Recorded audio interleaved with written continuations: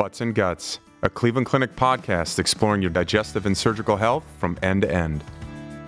Hi, everyone, and welcome to another episode of Butts and Guts. I'm your host, Scott Steele, the chair of colorectal surgery here at the Cleveland Clinic in beautiful Cleveland, Ohio. And today we'll be talking about ostomies and an organization that supports ostomy patients.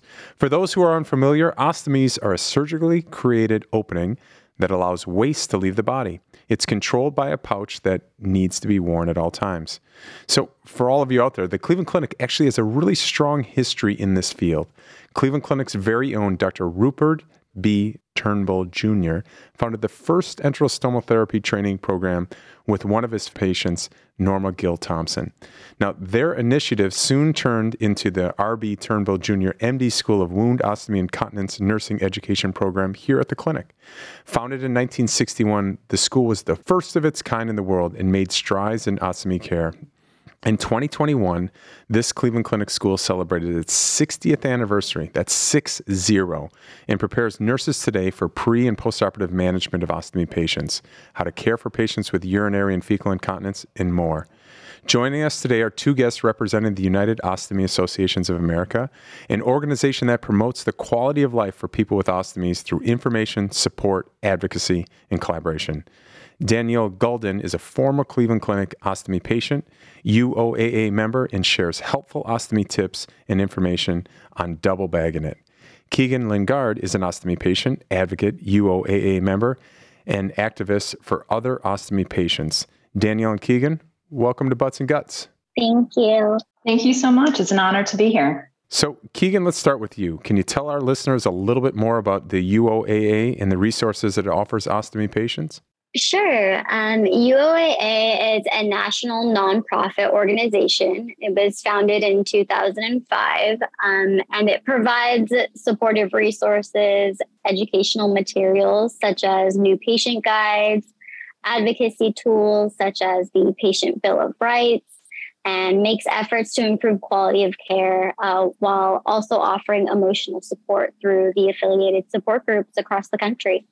That's fantastic. And so Ostomy Awareness Day is coming up soon in October. So Keegan, as an ostomy patient and advocate, what does this Ostomy Awareness Day mean to you?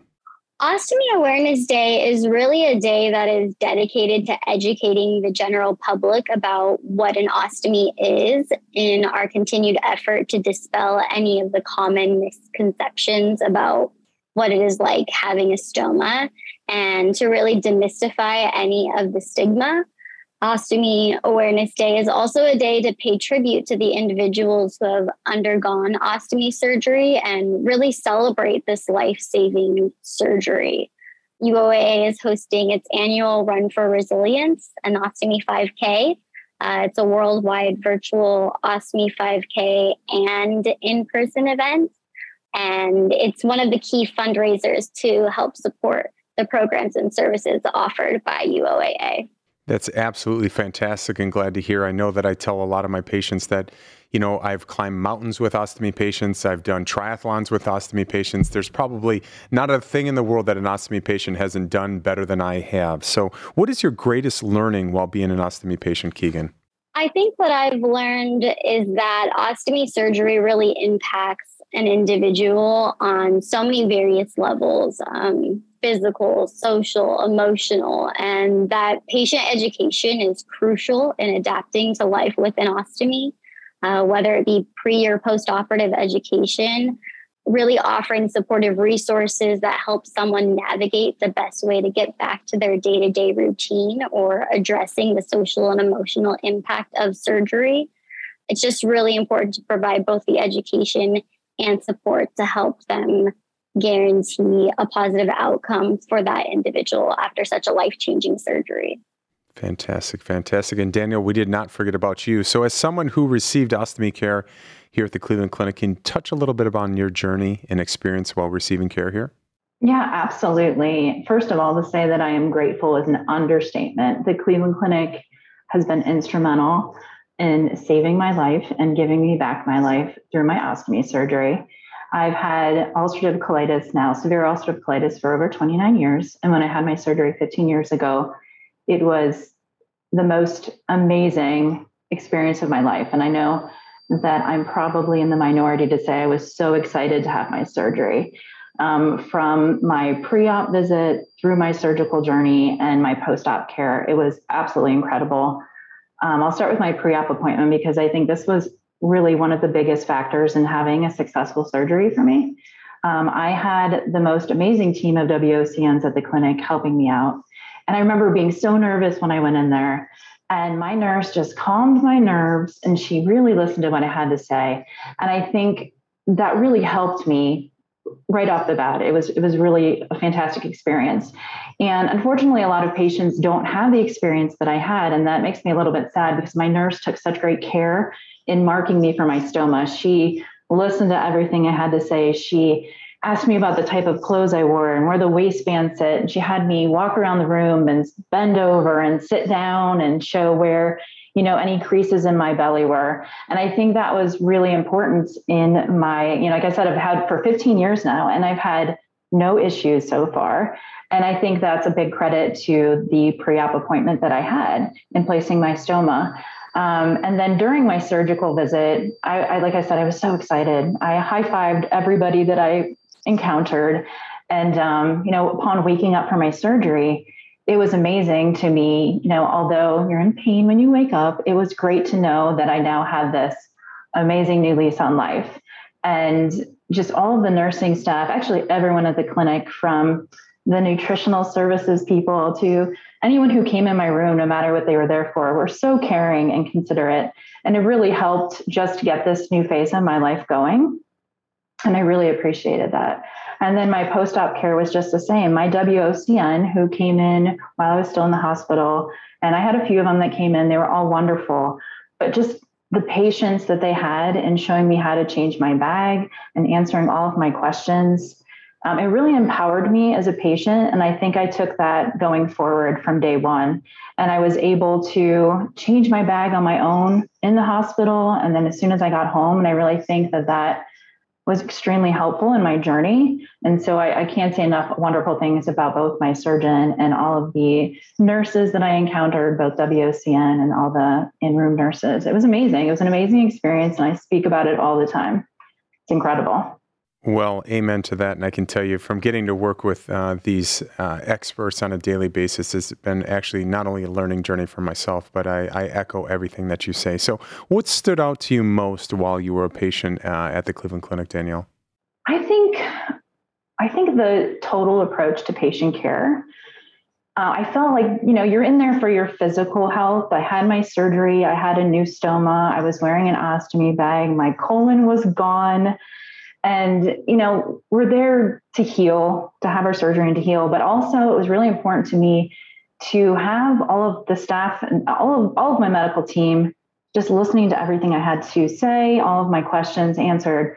But it was super important to me to not have just the physical care, but for them to really focus in on my emotional and mental health as well. And I really, truly believe that helped me on my healing journey much quicker than maybe if I didn't have the caring people who were making sure that I was, mentally taking all of this in.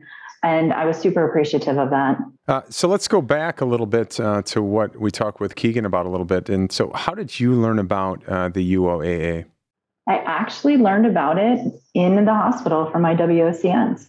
And I think that was a big part when I say about my emotional and mental health. They picked up on the fact that patients need support after they leave the hospital and after their post-op care. And I think that's super important for a patient who's learning that, we're not alone. There are other people like us out there, and to have organizations like the United Ostomy Association, it's incredibly important.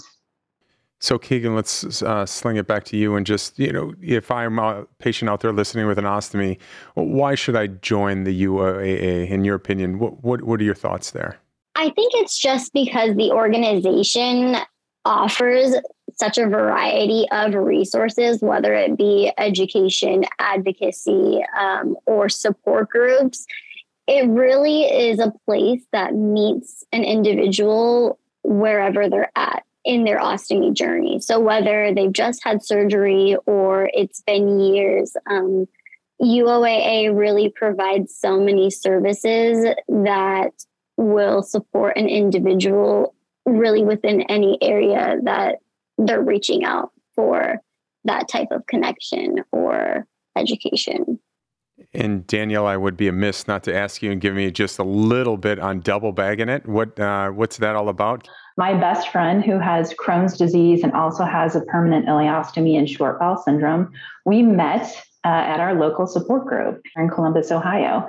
And it was really awesome to meet somebody around my age and somebody who really shared the same ridiculous sense of humor as I do. And as we became friends, it became clear to us that, there's not a lot of people out there who embrace this journey. And we wanted to help kind of take down the barriers and let people find their voice and find the joy in life. And we do so by raising awareness and advocating for those with IBD and those who have ostomies.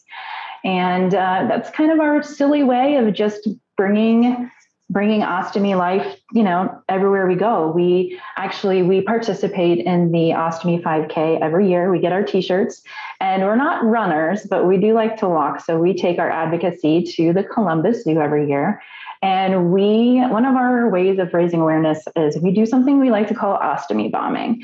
And by that, we take an unused ostomy bag, and we usually write like a little inspirational message, and we'll stick it up on a penguin statue at the zoo or a poster. Jack Hanna wore an ostomy for a while, for a few seconds while we did some of our awareness. And we like to take pictures with it, and we post it on our Instagram, our TikTok, Facebook, Twitter, all of the social media platforms. And the great part about that is we can, share our awareness online, but also it's really great because we've had people come up to us and they're like, what is that? What are you doing? Little kids ask, they tell their parents. And it's great because we can then explain, we have ostomies, and we explain in a family-friendly way, why we have them, what they've done for our lives, and just to, take down that stigma and to raise awareness, because there's so many people, if you ask, for us, with IBD, we're like, oh, do you know anyone who has Crohn's or colitis? And they always know someone. And then sure enough, they're like, oh, my grandma had an ostomy, or my neighbor had an ostomy, or my friend who was 7 years old, they had an ostomy, or they have an ostomy. And so it's amazing how many people just don't talk about it. And so we're there to help spread the word and to, share our stories and our journeys, and maybe help other people find their voices, or just to let other people know they're not alone. Oh, that's absolutely great. And so now it's time to get to know our guests just a little bit better as we go into our quick hitters. And Keegan, we'll start with you. What's your favorite food? Oh, this is a tough one for me. It's mostly because after having ostomy surgery, it really gave me my love of food back to me. And if I had to choose one thing, though, it would be sour candy. I have the biggest sweet tooth, and that is my weakness. Fantastic. Danielle? Oh, it's cheese. Cheese all day, every day. And funny thing about that is every time I wake up from a colonoscopy, that's the first thing I ask is, when can I eat cheese? Every time. Fantastic. And Danielle, we'll keep it here with you. What's your favorite sport to watch and or play? Ooh, so favorite sport to watch on TV, or actually in person, is baseball. Favorite sport to watch on TV is OSU Buckeyes. And I don't really play any sports, but I really enjoy hiking. Keegan? I do actually engage in a lot of more, high intensity sports like wakeboarding, snowboarding. What I love to watch on TV would definitely be hockey. Good. I think that might be our first hockey one here on Butts and Guts. And so continuing on, Keegan, for you, what is your favorite vacation destination that you've been to? My favorite vacation destination. Definitely haven't been doing much vacationing as of late, but I would love to get back to Hawaii, more specifically the island of Kauai. It's one of my favorite places. Awesome. And Danielle? I have a top two, and I can never decide which one's better, and that's Savannah, Georgia, and New Orleans. Fantastic, fantastic. So Danielle, what are some final takeaways that you'd like to share with our listeners, and especially those who are ostomy patients? Yeah, absolutely. I'm often asked this question, and I usually have a top three. My first one is don't compare your journey to others. We all have unique health journeys, unique health surgical journeys, and healing. It's all different. We all heal at a different pace. So I always stress, don't compare your journeys to others. And especially if you're going to go looking around on, social media, I would say first start off with a reputable source like the UOAA. So if you go to ostomy.org, you can find all kinds of great and helpful guides, tips, tricks, everything that you need as a new ostomy patient or even a veteran ostomy patient. Start there. My second is very simple, accept help after surgery. That is something that I did not listen to my own advice. And because I felt so much better after my ostomy surgery, I wanted to do everything and I wanted to do it quickly and because I could. And, that wasn't the greatest idea. So I would say accept all the help from your family and friends because they want to help you and it's going to help you heal, faster and better. And my last takeaway is to find your people, find your support groups. If it's your family and friends, awesome. But I would also suggest looking for a support group. You may not think that you need a support group, but it's really helpful to meet people who are like you. You're not alone on this journey. There's so many of us out there. And again, you can hit the UOAA website and find a list of support groups. There's a lot that are still virtual. I run the one in Columbus, Ohio, and we actually have had people from New Zealand come to our support group and learn from others. And the other thing I want to say, we didn't touch on this, but the UOAA has amazing conferences, whether those are virtual or in person. And we have our national conference for the first time in several years, taking place next summer in Texas. And I will say the first time I went to one of those was back in 2015. I'm very independent and I didn't think, oh, this is great to be here. But it was overwhelmingly joyful to learn from others and to meet around 500 other people who had similar stories as I did. And I had no idea it was going to be so impactful. And I remember going up to my hotel room at night and calling my husband, crying really hard. And I'm not a crier. And I just was absolutely overwhelmed with how much I got from the day and how much I was going to get from that whole week. And so I think it's really important to, find your people, support groups, conferences, any way that you can get that support. It's amazing. That's great. And Keegan, for you, what are your final takeaways for our listeners? I really have to just echo so much of what Danielle mentioned. Really being patient with yourself and within every step of the journey, whether that's the physical healing or emotional healing following ostomy surgery. This surgery often feels very isolating, and the illnesses surrounding this type of surgery can also feel very isolating, but really recognizing that you are not alone and there are so many supportive resources available to meet you where you're at and help you along that journey, no matter what stage you're in. And ultimately that this is a life-saving surgery, and it's never something to be ashamed of or embarrassed by, because it really does offer a new opportunity. Well, fantastic points by the both of you. And so for more information about ostomy care at the Cleveland Clinic, visit our Wound Ostomy Incontinence, that's WOC, nursing department website at clevelandclinic.org/WOC. That's clevelandclinic.org/WOC. To learn more about United Ostomy Associations of America, visit ostomy.org. Again, that's ostomy.org. Ladies, thanks so much for joining us on Butts and Guts. Thank you so much. Thank you. That wraps things up here at Cleveland Clinic. Until next time, thanks for listening to Butts and Guts.